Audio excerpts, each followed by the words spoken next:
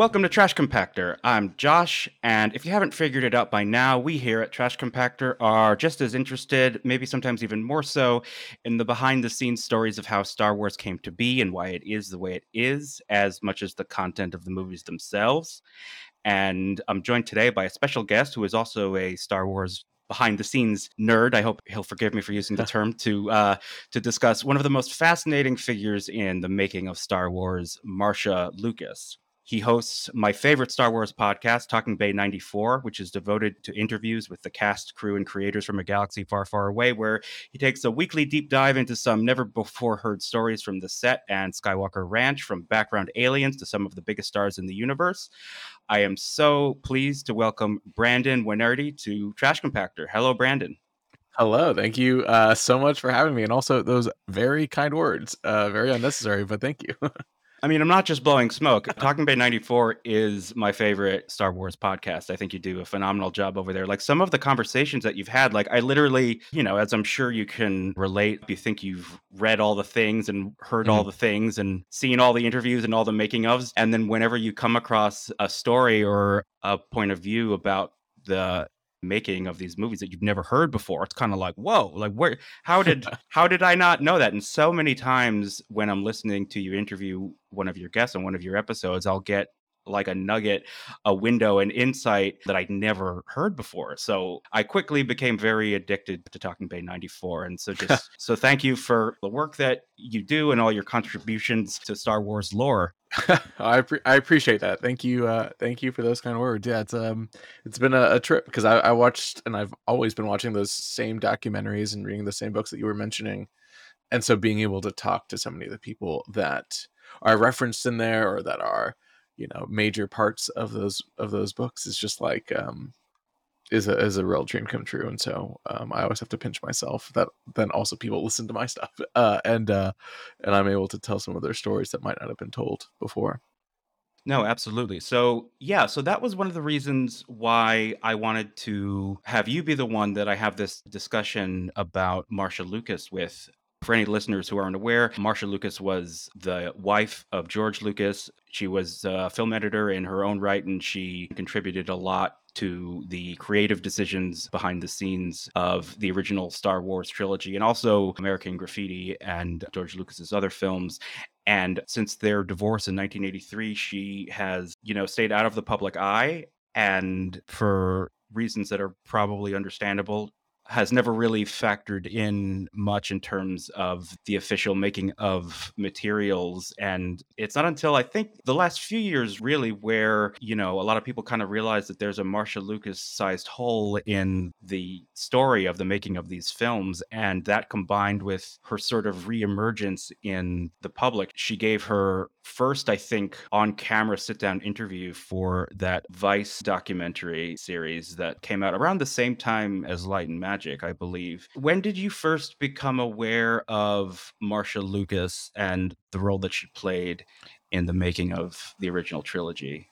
Yeah, for sure. I think the biggest mention of her in any like catalog of Star Wars, behind the scenes stories comes from the Skywalking biography by Dave Pollock, which was written during a time when George and Marcia are still together. So Dave Pollock goes to Skywalker Ranch, hangs out with George Lucas for a very long time, and is also hanging out with Marcia that entire time as well. And it's during the fraying of their marriage, which is an interesting perspective during all of these conversations. But she is a major presence in all of the stories and all of the conversation and how that book is put together, which makes it an invaluable bird's eye point of view resource, because it really is kind of maybe the most unfettered version of it all that we have. Of course, once I saw all of that, I kind of then went further in. She's mentioned briefly in Empire of Dreams a little bit. There's always that famous photo of her and George on the editing bay. The Rinsler book does a little bit to talk about her. But since those Rinsler books were so closely worked on with Lucas, right? J.W. Rinsler, amazing, incredible, the most important figure in behind the scenes Star Wars. But since Lucas was so tied to those, there were not a lot of mentions of Marcia. And then it became a little bit of an interesting revisionist history in a good way, over the past, like you were mentioning, about decade or so, that Marcia and her involvement has really come into play, um, and her slowly coming back into the spotlight after the Disney sale has been very interesting. As you mentioned, most recently there was that Icons Unearthed documentary, which I watched, which we can talk about. You can talk about it here. I was not a fan of it, and how it was put together. No, And I I thought it, mean, the Vice series very much has a specific narrative that yes, is, which is not, yes, no, no. which is So also like, very much like the Vice way. It's like, here's the real story that they're not, sure, it was telling. what's the word? It was unfortunate for that filmmaker, a filmmaker in quotes, that his documentary came out at the same time as Light and Magic, which was potentially one of the greatest behind the scenes, things in a long time. And Yeah. the fact that they were coming out at the same exact time was an interesting choice. But before that, she had spoken at that Academy presentation, which, yes, I flew. I heard that she was going to be there. It was right before the pandemic, and so I flew out to LA. I live in Texas. I flew out to LA for one night and went to that just to see her talk. Which is, Ben Burt was there, John Knoll was there, John Dykstra was there. It was them inducting the Dykstra Flex into the Academy. It Oh, was an that's what it was. Yeah. incredible night. And so she was there, and then she was actually supposed to make a second appearance at USC, that I had tickets for, that I was going to fly back out for again, just to talk to a smaller group, just a night with Marcia Lucas. And that was literally, I think it was slated for like April 2020, and that got Ooh. canceled, and then never happened, obviously.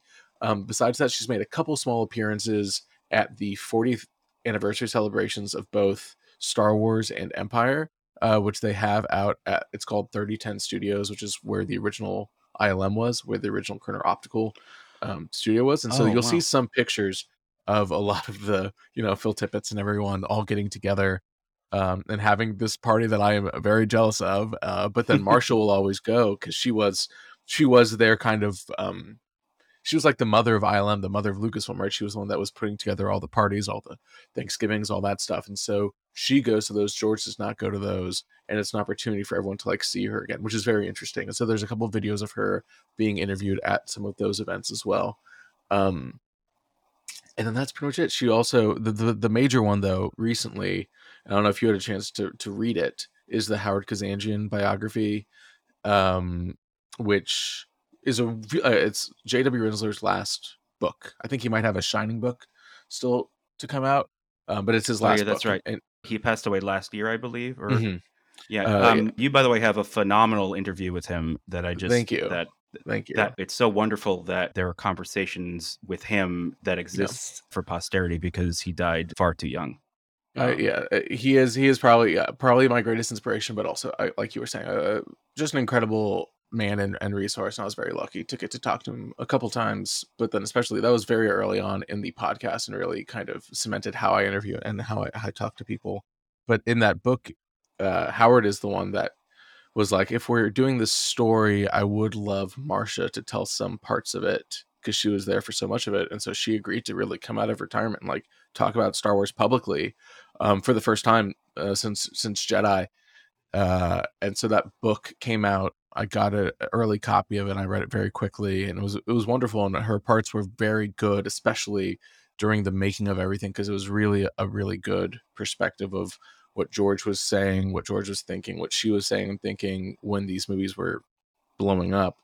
And then, of course, Reddit and the YouTube channels and stuff picked up what she said at the end of the book, which is all about the sequel and prequel trilogies and how she feels about those, which she is very much entitled to her opinion. We don't have the same opinions about stuff, but it's very interesting, her going to see, let's say, The Phantom Menace, which is directed by her ex-husband, edited by her friend Ben Burt, right?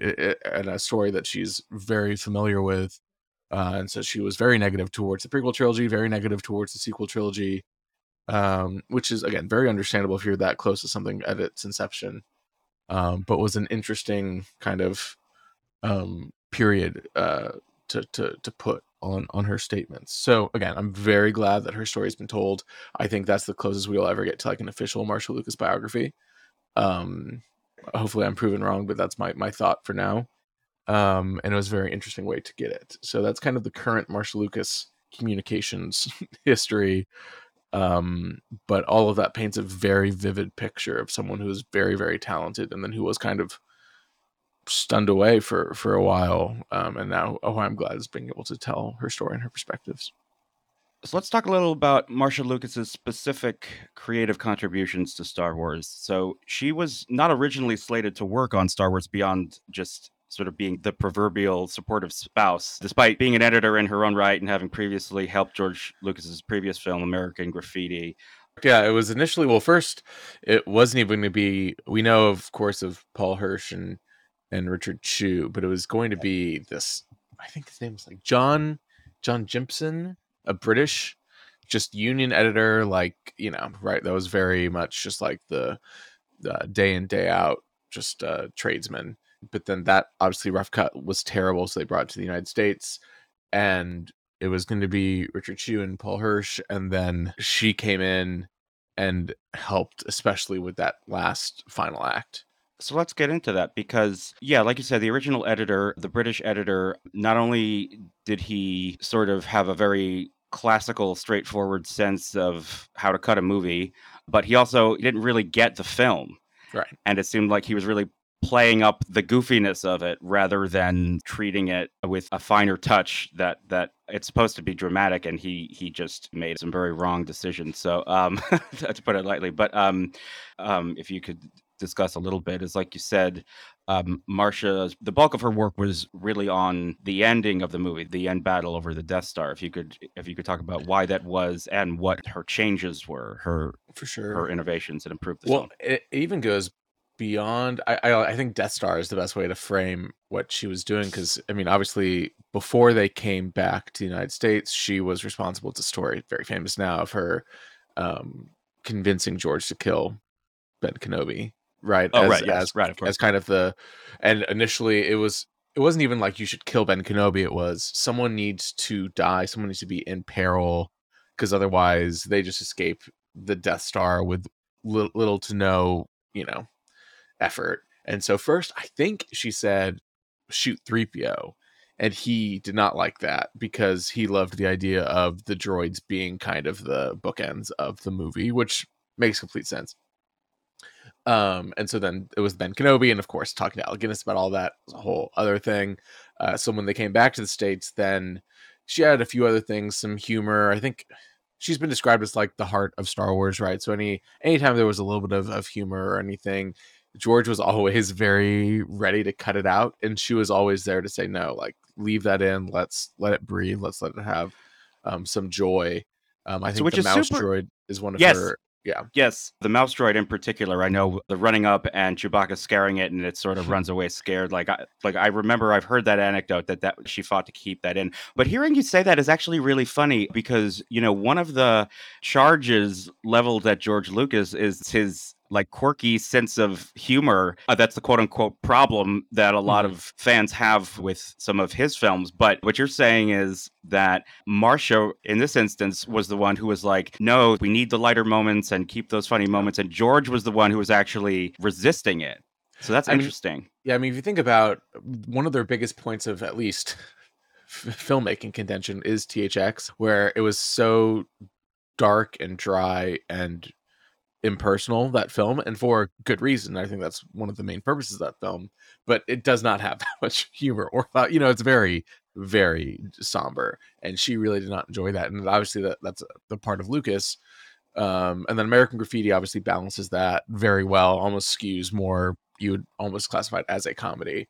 And so this, I think he was going back towards the THX mindset, but without realizing how much of the success of American Graffiti came from the humor, came from the warmth, came from the joy. Well, so because it's also interesting because Star Wars is like the hybrid of THX Right. and American Graffiti. It's like if you put THX 1138 and American Graffiti in a blender, or if they spawned a child, like it would be Star Wars. Right. But that is interesting. Like a part of me wonders, if like he was also resistant because it was such a. I think he was potentially afraid of not being taken seriously. Yeah, it's also just an interesting, like, him world building for this movie. And I mean, even those early drafts of Star Wars, we view them as early drafts, but you approach them as something that he wrote maybe a year or 2 years before he was filming, right? Like, the turnaround Right. time of some of those early drafts to the final product is actually a very short amount of time, and some of those early drafts are so more leaning towards the THX 1138 side of things, right? Are so inaccessible, are so I mean, I think they're wonderful, but they would not have been as as well received by a general audience. And so you Certainly. get to a point with the filmed Star Wars, and you have 90% of it, but like he is still working through those thoughts and those drafts. And it isn't until you get to Empire and to Jedi when you actually have the actors and they feel comfortable in their skin. You have Harrison Ford. You have these characters that are not just, sketches and not just drafts. And then he's able to kind of build from there. But you also think about the prequel trilogy, they're goofy. There's goofy elements, but maybe doesn't necessarily have the same amount of character charm. I think there's a lot of charm in the movies, but like, Yeah. uh, Yeah. Sort of that. Like, yes. Yes. so I would anyway, agree with that. all that to be said, she helps with that aspect of it, and then the actual editing process, as you were kind of hinting at, like the Death Star battle itself, that third act. I believe there was only 2 passes at the Death Star in the initial element, and she adds the third pass, and she adds the ticking clock, right? She adds the Death Star is in range sort of thing, right? Adds that extra element, and adds the third pass. And really, if you watch the movie, she doesn't reuse shots, but they had to like carefully re-edit that movie and slot in things that were not ready to go, in order for that to really work, which is really masterful. No, totally. Like if you watch that sequence with this knowledge in mind, you realize that it's just shots of Leia looking worried and 3PO looking worried and Peter Cushing looking vaguely concerned and the voiceover of the countdown and the graphic of the countdown saying they're approaching Yavin and within range and all that stuff. They actually reuse the firing sequence from the destruction of Alderaan to totally create this whole sequence that was not conceived of in the script, was not shot that way, was not like so that is really a creation of Marcia Lucas. And it's crazy to imagine that sequence without any of that stuff. Yeah, for sure. It is, again, really showcasing all of her chops, right? She was not able. I mean, what she was able to do with those scraps is really incredible, right? And that carries through. The Raiders example is obviously she didn't edit Raiders, but her adding the final scene, or like convincing them to add the final scene with Marion, because otherwise Marion would not have had a conclusion. Right. Crazy. She asked, so what happened to Marion? Right? It's like Yes. and then and then it's sort of like yeah, the only woman in the room is like, so what happened to the woman, right? And it's kind of like, oh yeah, I guess we should add a scene. Um, Crazy. um, so I just want to clarify one thing. You said Yeah. that there were 2 runs on the trench, and she added a third. I thought that there were 4. Like, And she so took it Luke, down? yeah, so Luke made Let me one see. run and was unsuccessful. He used the targeting computer and he missed the shot. And then he took a 4th run where he decided to shut the computer off. So I kind of like the four rounds almost make more sense, but I just haven't seen that as much as I would like. I don't know if you ever read The Secret History of Star Wars? That's Yes. like, yeah, that's where I saw the 2, and I'm trying to find that right now. Yeah, the 2's in there. Um, but So I believe where I'm getting mine from, I think was from Marcia Lucas's mouth from the mm, Vice documentary. from the Vice. Interesting. Yeah. Interesting. So that's what she said. Interesting.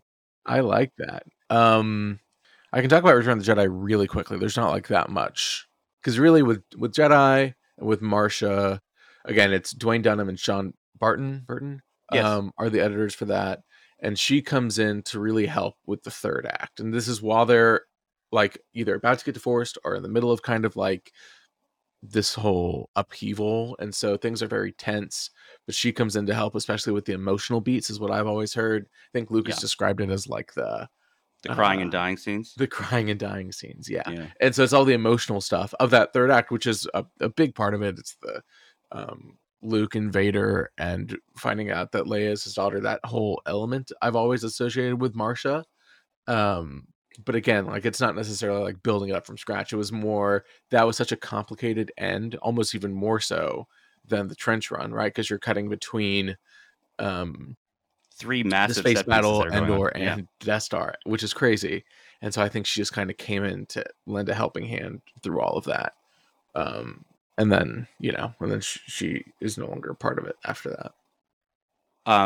Something else that she said that I had never heard, again Mhm. from the Vice documentary. Obviously there's that very famous disastrous first screening that they had for all of their friends, and Brian De Palma in particular, he kind of tore into George Lucas and like really thought he was about to tank his career, and like he was just laying into him, like even when they went out to dinner afterwards, he was just like really laying it on. And one of the things that he said, that Marcia said, he said, was, "What is with this force shit? Like, I don't even understand what it Right. is. Like, you got to get rid of that." And Marcia says in the documentary, the next cut she saw, George had taken out many of the references to the Force, a lot of the May the Force be with Hmm. yous and stuff, like to downplay that element. And according to her, from what she said, within the last year on camera, she told George, no, you have to put that stuff back in there. That's what this movie is about. You need the Force. Forget what Brian says. Like he's wrong on this one. Like you Yeah, need to keep that stuff, which I have never heard anywhere. But knowing how down Brian De Palma was on the movie, that kind of struck me as having a ring of truth to it. for sure. And also, it falls in line with what Marcia has said about like the "May the Force be with you" being a little bit tied to her religious beliefs growing up as well. Is kind of Mm. like like that spirituality aspect of it all. She felt very comfortable with, and I don't think she didn't claim the phrase "May the Force be with you," but like it kind of went hand in hand with it all. So that would make sense, and it would also track with what we've heard about how Brian De Palma felt about Yes, totally. yeah. But I do want to talk about the Vice documentary for a second because, same as you, I took issue with the framing and the very clear sort of narrative agenda that it had in mind. It seemed like it had a specific perspective that it was trying to sell. But that aside, the on-camera stuff with Marcia Lucas and even some others like Howard Kassanjian and stuff, like having these people say these very frank things on video, I thought there was a lot of value in just seeing Marcia say certain things in her own words, like things, frankly, I never thought we would ever know or hear her say. And I mean, again, like a lot of the animosity or the opinion she has regarding the prequel trilogy and the sequels is totally understandable. But like hearing her say that after she saw the Phantom Menace, she went out and cried in her Right. car in the parking lot, like just, I'm not really crescendoing to a point here. It's just sort of, I just never, I was really shocked to hear and see some of those insights from her. That again, as a figure who has not been sort of part of the Star Wars story for such a long time, to all of a sudden see these candid moments with her, I thought was really, it was very emotional. Yeah, it is. I think emotional is a good word, just in general for for the Marcia appreciation. I think you were balancing it a little bit with how you were talking, because I have such deep appreciation for George and such deep respect for everything he did, and that entire team is so vital to the success of each of those movies. Each of those movies is a miracle movie of those first six Star Wars Yeah. in various capacities. And I think it's very easy to have a non-nuanced conversation about Star Wars. I think as evidenced by many YouTube channels and many Twitter accounts, right? And I think coming to Star Wars with an open mind and an open heart and an open realization that it was made by people, and it was made by humans, and it was made by people that are flawed and that have opinions that have, I think, makes it almost a more powerful story and a more powerful piece of filmmaking, a piece of media that we've all latched onto in a variety of ways. And I think taking, let's say, the original Star Wars, for example, and the idea that you were floating, that some people say like, oh, like George Lucas isn't anything. The only reason that it was successful is because of this person, this person, this person. I would uh agree to an extent. Obviously, George is a very inexperienced filmmaker during Star Wars. He has a ton of ideas that are just like overflowing. And then he gets to England, he gets to Tunisia, and experiences, more stress than he's ever had in his entire life. And he comes back, and Islam has never finished a shot. And you're like, okay, well, what are we doing here? And I think you look at that original Star Wars, and you look at people like Ralph McQuarrie, like John Williams, like Ben Burt, like Dykstra, like Edlund, like Dennis Muren, and like Marcia, and all of them with George in this like symphony working together, discordant at times, sure, but in the end, creating a product that has literally stood the test of time. Goes a lot further than saying, "Oh yeah, George Lucas would have made a terrible movie without Marshall Lucas." Um, because probably Star Wars would not have had the same impact if we didn't have the second run on the Death Star. If we didn't have Kenobi dying, all these things that Marcia impacted. If you took all the impact she took out of it, you're left with probably a very compelling sci-fi movie, and probably one that we would still be like, that was a really great movie, and I bet we would have gotten a couple sequels from it, but maybe it wouldn't have been what we have today. Who knows? Who really knows? But Marcia's involvement is so tied in with Star Wars as kind of like the heart of Star Wars, and something that we love, and I don't think is necessarily not present if she doesn't isn't there, because saying that she's the heart of Star Wars implies that George doesn't necessarily have a heart, right?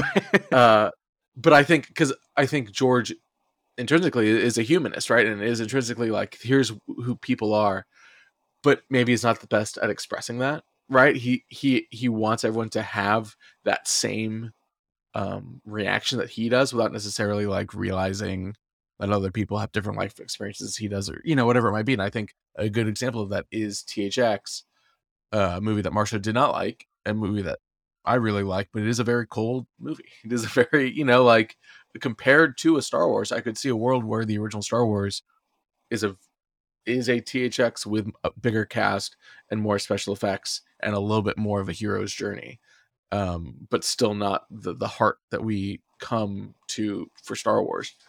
I think that's kind of the key with Marcia, and I think there's a discussion of like, did George lose that when he hit the prequels and he didn't have Marcia, and like, well, the quote unquote, the people listening can't see me, the people that are like, oh, Lucas had only yes men around him, and that's why the prequels suck. And I'm like, I don't know, like, I think the biggest flaws of Star Wars are present in the prequels. And I think the biggest successes are present in the prequels. I think it's all very relative to how you experience things.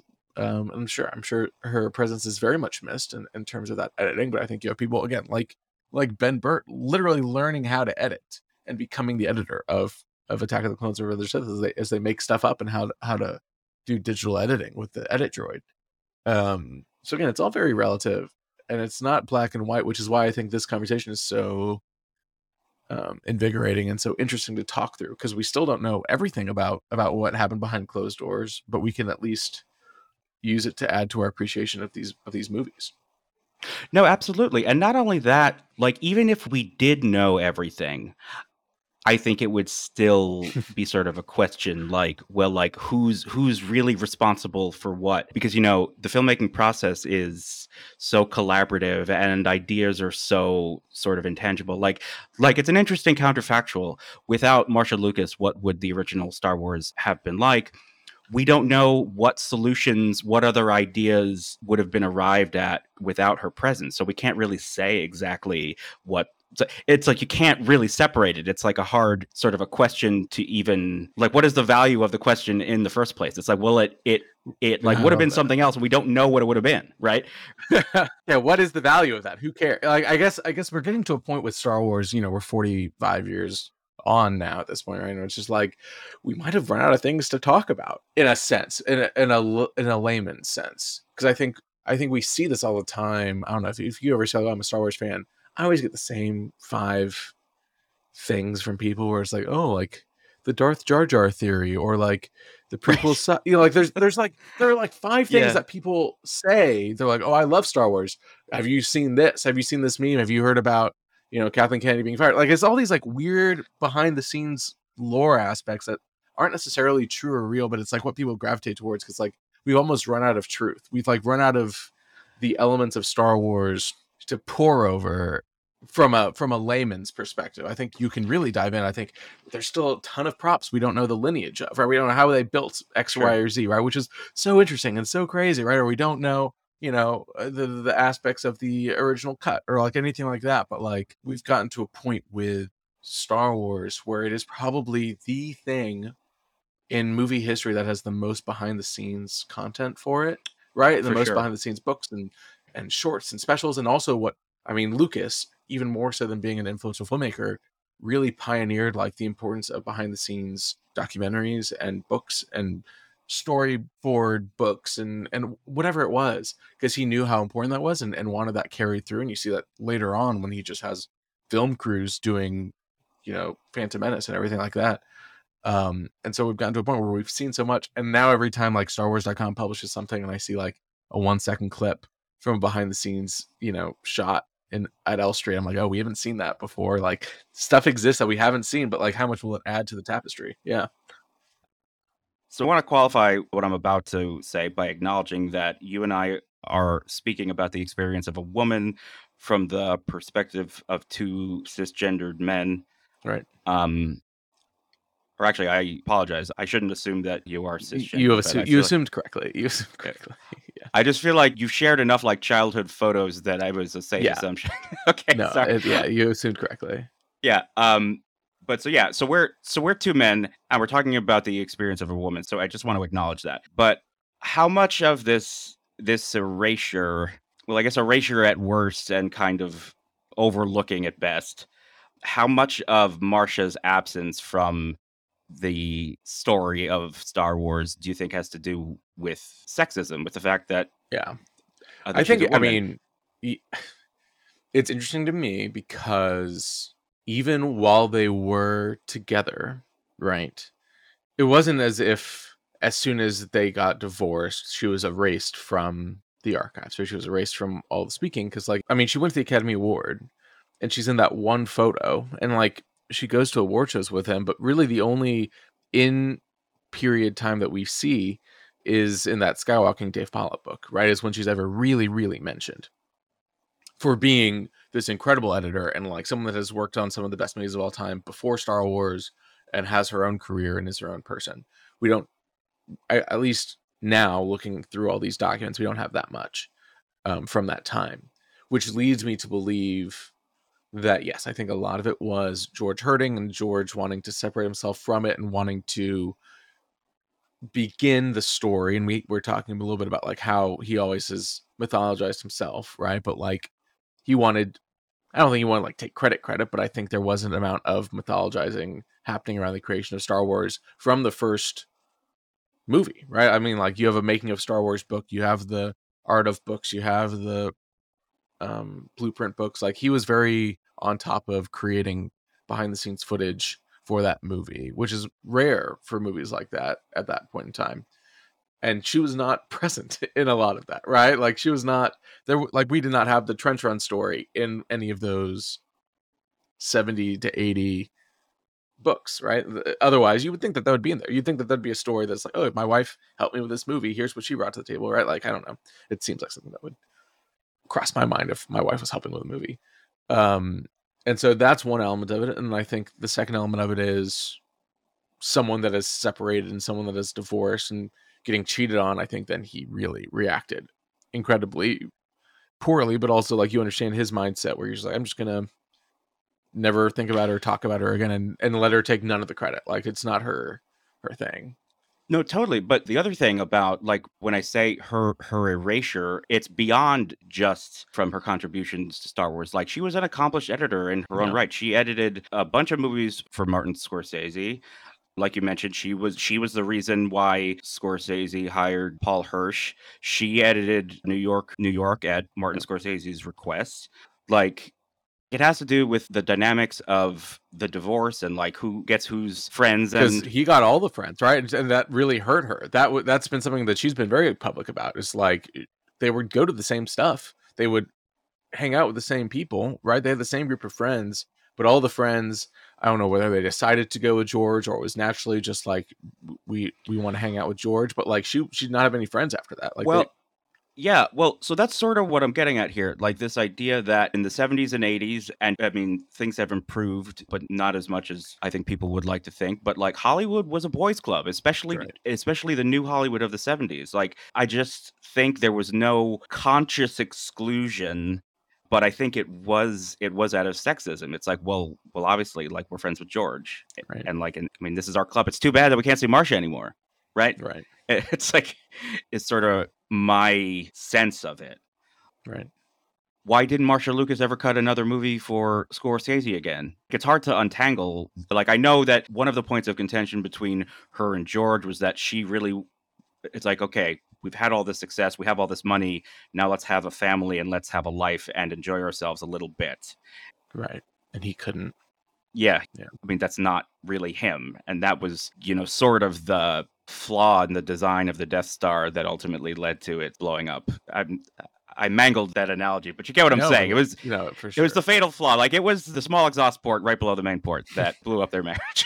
You're crazy. uh, I might have to cut that out. That's rather No, I think that was embarrassing. good. I think it was good. Okay, appreciate it. One other thing that I just feel compelled to mention is that you mentioned, Marcia cheated on George with the man who she eventually married after she divorced George. She claims emphatically, again, in the Vice documentary, that Right.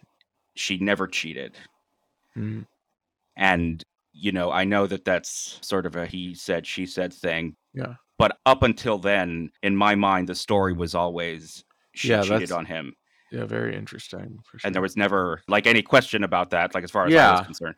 Yeah. But she was in tears and she was like very emphatic that she was never, never unfaithful to George while they were married. Mhm. Which I just think is worth That is very noting. much worth mentioning for sure. But anyway, why do you think Marsha Lucas has reemerged now to tell her side of the story to get well, I mean her side of the story, Yeah. but to give these interviews? Do you think it is because of the Disney sale and the fact that George Lucas isn't running everything? I think that's exactly what happened. I mean, if you look at it, right, Disney Sale was what, 10 years ago now at this point or something like that, which is Yeah, yeah, crazy. it's 2012. That is crazy. The first time I saw her pop out in person was then in 2015. Whenever when was the 40th anniversary of 2017? 40th anniversary of New Hope, when they had the event, and so there was a video of her. There was it was like a dual interview. You can find it on the internet still, with her and Dwayne Dunham for like 4 minutes Oh, of just Marcia being like, "Hello, I'm Marcia," and then talking about like something, and it's on some random Vimeo channel, and I was just like, "What is going on?" So you trace that 2017 to now 2022. You skip the pandemic in there, and so she makes that appearance in 2019 at the Academy. And I think it's her just slowly kind of realizing that people are interested in her story. She's also been out of the public eye for such a long time that I do feel like you get to a point where Star Wars is not only the biggest thing in the world when you are married to someone, but then is the biggest thing in the world with the prequel trilogy when you're separated from it, and then the biggest thing in the world again with the sequel trilogy. Right? It's had two more moments of relevancy, and so with this third time, I bet she felt like, hey, like we're removed from it. George is removed from it. If someone credible came calling, I will say something, right? And again, the moments that we've had, besides the Vice documentary, which I don't know how they swung that, I, I'm not going to make this a bash session because again, like we were saying, everything takes hard work to produce. But that one, anyway. But for something like the Academy, for something like the Howard book, it was very specific, very intentional things that were mm, asked of her. And I think that's if we ever do see something like that from her in the future, it will be something of that caliber. Um, mm, and again, I think it's just time doesn't necessarily heal wounds, but it does help with certain aspects of it. And again, I think there have been a lot of people talking to her. I know that like the Hamills are still in touch with her. Like there are some elements that are still in touch about certain aspects of everything. And so um I think she's being a little more comfortable. And we'll see if that continues. There was going to be an autograph signing with her 2 years ago, which got like she was on board and then got canceled at the last minute. Just like interesting things like that. So we'll see if that continues. I almost hope that it doesn't, and maybe, and honestly, it might have stopped now just because of the reaction that that Howard book had in a negative way, and the people that coordinated that really were bummed because it took away from Howard's story and it became just Mm. like a something for the internet to argue about for a week, which really bummed me out too. I was like, this is, but again, she's entitled to her opinion. But it was more just how people responded and respected that. It kind of rubbed me and also just the people that were helping coordinate that the wrong way. So we'll see if that continues. But yeah, just a fascinating time to get all this information all of a sudden. Really the final puzzle piece of a lot of stuff. My issues with the Vice documentary aside, like there were some things that she said that I thought were very revealing and very I don't want to say shocking because that, makes it sound salacious, but it's Right. sort of, she very much gave confirmation that George was basically so hurt that he just wanted and wants nothing to do with her. And I can understand from her perspective, well, okay, well, if that's what he wants, then I will Right. stay away. And I think that selling Lucasfilm to Disney kind of creates that room for her to sort of reemerge because now all of a sudden George Lucas isn't everything Star Wars. Right. He's not in control of what is seen and like what is said. And so I do think that that has a lot to do with it, that she sees that it's not exclusively his turf anymore, so it's sort of okay Right. to kind of emerge without risking upsetting anybody. But something that was really striking to me, seeing the Vice documentary released so close to Light and Magic, to your point earlier, I almost have to wonder whether or not that was intentional counter programming, right? I'm Yeah. sure. So, Yeah, I'm sure they were like, "Oh, this documentary's coming out. Let's also do it at the same time." And it was intentional in that sense. I think that they were just misjudging the quality of what they had. They're like, well, "Wait a second, you're telling me Lawrence Kasdan directed something? Let's go up against it." It was like a well, real so ants Bugs Life situation. Well, so so out of curiosity, and again, like this wasn't the making of Star Wars. Light and Magic was about Industrial Light and Magic and was about much more than just Right. the making of Star Wars, even though that was sort of the cornerstone of the whole thing. But for example, because it was Lawrence Kasdan who, is certainly friends with George Lucas and is, making a product for Disney and Lucasfilm and for Kathleen Kennedy. Like, I very much get the impression that they all still want to respect George's feelings, For sure. especially when it comes to things like re-releasing the original unaltered trilogy and how it depicts George Lucas's role and Marcia in terms of the official story about the making of the films. Like I get the sense that, Lawrence Kasdan would not have called up Marcia Lucas and been like, "Hey, would you sit down for an interview with me?" Just because that's sort of not what you do when you're making something official about Star Wars. Here's It's very interesting again, like you mentioned, having Lawrence Kasdan as the director of a project specifically for Disney, for Disney Plus, and working alongside ILM, you do give up a small amount, right? You do give up a tiny amount of what's the word? Like you have to assume that Disney definitely made a pass through it and was like, you need to take this out, you need to take this out. That being said, I was very surprised with a lot of the candor that was in that documentary that I was not expecting to see. For instance, the Dykstra Lucas beef was in there almost to the full. I think they coded it a tiny bit, but overall, people were very upfront about it. People were very reflective on it. I think that was very interesting and a very interesting example of something like the Marcia George part of it all, of how that could have been approached. That being said, of course, that they not in a million years would they've ever touched it inside of that documentary specifically. And I don't think they really needed to. I don't know if that documentary would be better or worse if there was a whole thing about like, Marcia saving it in the edit and then, what happened with Jedi and what happened after it. Like, does that really impact how the story of Island being formed? is Right. created, right? Like if you view it as that through line of that thesis statement, then I mean, Marcia is obviously a part of it, but she's not like the main driving force. And then on the flip side, you have Icons Unearthed, which I guess I don't know what the thesis of that story is, which I think is the major flaw of it. I really don't know what like he was trying to say beyond like I loved the first two movies and hated everything else. Here's a bunch of people that worked on them Who to maybe corroborate who that. agree with me. Uh, Yeah. Oh, well, that's sort of what the thesis is, right?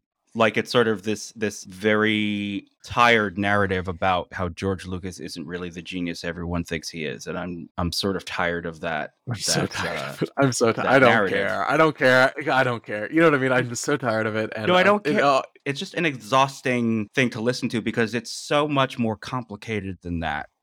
right. Like, there's so much it it's so much more complicated than that. So I sat down to watch it just out of kind of morbid curiosity because I knew that the Marcia Lucas footage was in there and I just, wanted to see what she would say. And I mean, let me put it this way. Like, I would never recommend the Vice documentary to anyone who doesn't already have a very familiar and intimate knowledge of the making of those Right. movies, because I think it leaves you with a false impression of what actually happened. But that said, like I do think there was enormous value for just the Marcia interview alone. But so I would like to ask you a terrible question, and I apologize in advance.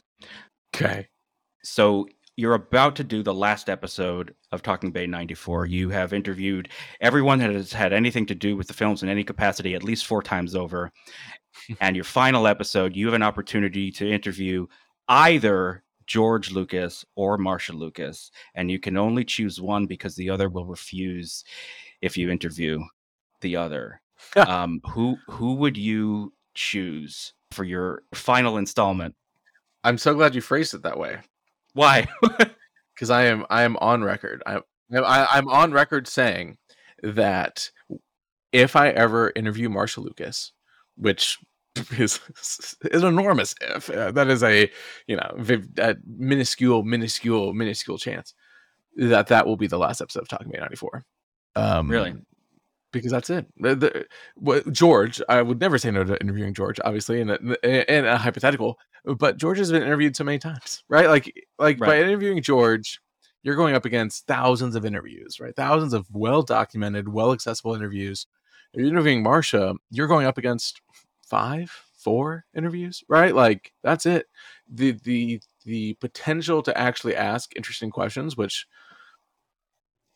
has not been done very much, right? Again, the you know is incredible, and for an interview, and also for a fan of Star Wars, and also a fan of Marcia, it would be the ultimate kind of opportunity. With George, I've always people are like, oh, what would you ask George Lucas? I don't. There's really not that much left to ask George. I think Paul Duncan, who wrote the Archives books Mm. for Taschen, did a really incredible job recently, especially in the prequel archive, of interviewing George in a way that not a lot of people had done before, which was really going towards his inspirations, to what he was reading right then, to what he was thinking about. And that's how we got a lot of this really interesting information about like midichlorians and what his plans for the sequels were, right? It was a very free-flowing, interesting thing, rather than being like, all right, tell me about the inspiration for Star Wars. Like, you liked Flash Gordon, like what's going on, right?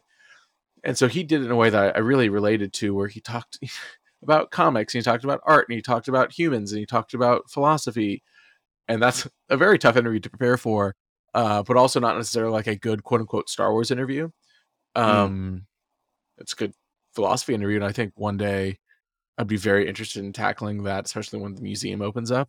I bet you'll get a Mm. few more of those kind of pieces, and I would love to be a part of that somehow. Because again, asking George about Star Wars at this point, I'm kind of tired of. Like, I really don't almost want to. Like, what is he going to say beyond like almost every time he's asked about the holiday special or about whatever, it's always kind of a revisionist history, and you're like, well, there's no point in Well, asking. You might as well yeah. ask him like. So Right. anyway, Yeah. that's a long Well, answer of saying yes, Marcia, 100%. well, no. Well, I mean, I agree with you exactly. Like, it's also, not only do we know a lot of, or basically as much as we're ever going to know about things from George's point of view, it's also his answers through no fault of his own. Like, this is is just what happens when you're talking about the same thing over time, over decades and decades. But like his answers have kind of calcified a little bit. And Yeah. you used the phrase revisionist history. I think that what happens over time when you're trying to reduce what is a complex series of events and thoughts that you are recalling from your own memory, that over time, the more you recount it a certain way, the more you come to really remember a version of things that never actually happened exactly that way. Like, because it's so complex, and like when you have to come up with an answer to the question, like when did you get the idea for this, or what was the inspiration behind this, like you end up constructing a narrative that over time becomes in your mind true. Like Right. the idea that the much discussed and oft debated question about like how much of the overall story of Star Wars was planned out from the beginning. And it's like, Mhm. it's not that Darth Vader was always George Lucas's father per se, but there always was a father figure, and there always was like this fascination or this interest in themes about fathers and sons and the generations, and like what we get from the past and all that. So in a sense, like, yes, that's always what the story was about. But in another sense, like, I'm a firm believer that when they were making the original Star Wars, that the idea that Darth Vader was actually Anakin Skywalker was not a glimmer in Yeah. anyone's mind. It's just very clear. Like when you watch that movie, like that's not who that character is. It's And it just also not how doesn't you would. matter. It also doesn't. Yeah, it's very interesting. Like you're saying, him being like, "Oh, it was always the plans. What's going on?" Like, no, like we know it wasn't. And it's fine. You like him. Again, that's why it's been interesting because him trying to appear not human, almost right. Him being like, "This is Yeah, how I've always wanted it. Here's what I've always demanded," and even things like, for instance, the thing I always love is not only like, okay, release the original cut, blah blah, blah, who cares, right? Please do, but like, I get it. yeah, Um, but if you ever go and look up the storyboards for the Jabba scene in A New Hope that gets inserted, and you're like, oh, like it wears what's his name, Declan Mulholland, right? Like, okay, yeah. like I want to see, it had to have existed, but there's no trace of that. There is just versions of Jabba with Salacious Crumb, who does not exist until 1983, right? But of that Jabba in that scene, and then that's inserted into the books as if that was what was going on. That was always the plan, and that's what George always wanted. Is like, no, like he had a general idea that he wanted something non-human, but then wasn't able to do it. Like it wasn't like, oh, I wanted a slug guy who looked like this. Right. That was never the case, right? No, and you can tell because of the way the scene was staged. Like we see it on screen in the special editions. Like there's no way that Harrison Yeah. Ford walks around the character if he's supposed to be a slug, right? But anyway, um, I digress. So, but yes, like I think that interviewing Marcia, there's the opportunity to hear things and hear a point of view, learn things that you would never get from interviewing George Lucas. Like if the goal is to learn more about how these films were made, I think interviewing Marcia is the way to go. Do you think it'll ever happen? I don't know. I'm not going to say it's gonna happen. I will say it's now more possible than ever. Obviously, Yeah. if she's willing to do it, obviously I'm not going to like email her this week or whatever it is. I've gotten close is the wrong word. I've gotten closer than ever before in terms of finding the correct contact information. It really will have to be something very special and something very important. It might not be for Talking Bay. It might be for something else. But it'd be very cool if that ended up happening, and I hope it does. I'm not holding my breath, but I hope it does. You're catching me on a very optimistic day. I interviewed someone today who I've always wanted to interview, and it was not for Talking Bay. And I was like, okay, we can check that off the list. It happened. So who knows? Who knows if Marshall ever come to pass? I hope so. I hope so too. I would love to hear that interview. Is there anything that you wish people would stop saying about Marcia Lucas or George Lucas or her involvement in the movies that people would just like know or stop saying, like you actually don't know what you're talking about? If it's wishes for what people would stop saying, that's a very long list. And it's everything that we've talked about during this entire interview. And I think it's more of a general thing, which is just like just having an element of good faith in how you consume Mm. media, and I think is so important, especially when it comes to something like Star Wars. And like, obviously, you and I have been talking for an hour and have had just a great time just talking about something we love, but are both coming at it from the same way, which is these are movies that were made for 10-year-old boys in 1977 and are really important parts of our lives that we are very happy exist, but are not perfect and are not things that can be like, observed religiously. And it's important that we just like take it as an important thing in our lives that brings us joy. And as soon as it stops bringing us joy, and as soon as we start looking for things to like make us dislike something or make people the villain in this story that we are creating on our own, it's like, what's the point? Go read a different book, go watch a different movie, and find something you enjoy. And I hope Marcia has found things that she's enjoyed beyond filmed editing, and with her family and with her life. And I'm always grateful for people that know her name now. Maybe in not the context that I was expecting people to know her name, but I'm glad that people are starting to come around to the importance that she has. Um, but again, everything is nuanced, and please do more research than YouTube channels. Unless Trash Compactor has a YouTube channel, then please just go to the Trash Compactor YouTube channel. Thank you for the plug. But that's it. Yeah. We do actually. I second everything you just said. I think approaching the media you consume in good faith and not assuming the worst intentions or the worst about. Yeah, I mean, we want to like things. I want to like things. I don't want to not Right. like things. I'm not like, looking for things to hate on. It's just like, yeah. But that's a topic for a whole other episode. If you like this discussion, please listen to Talking Bay 94, which you can find at talkingbay94.com. Brandon is Talking Bay 94 on Twitter. Are there any other avenues you'd like to plug? I mean, if you search for Talking Bay 94, You'll it comes find up. it.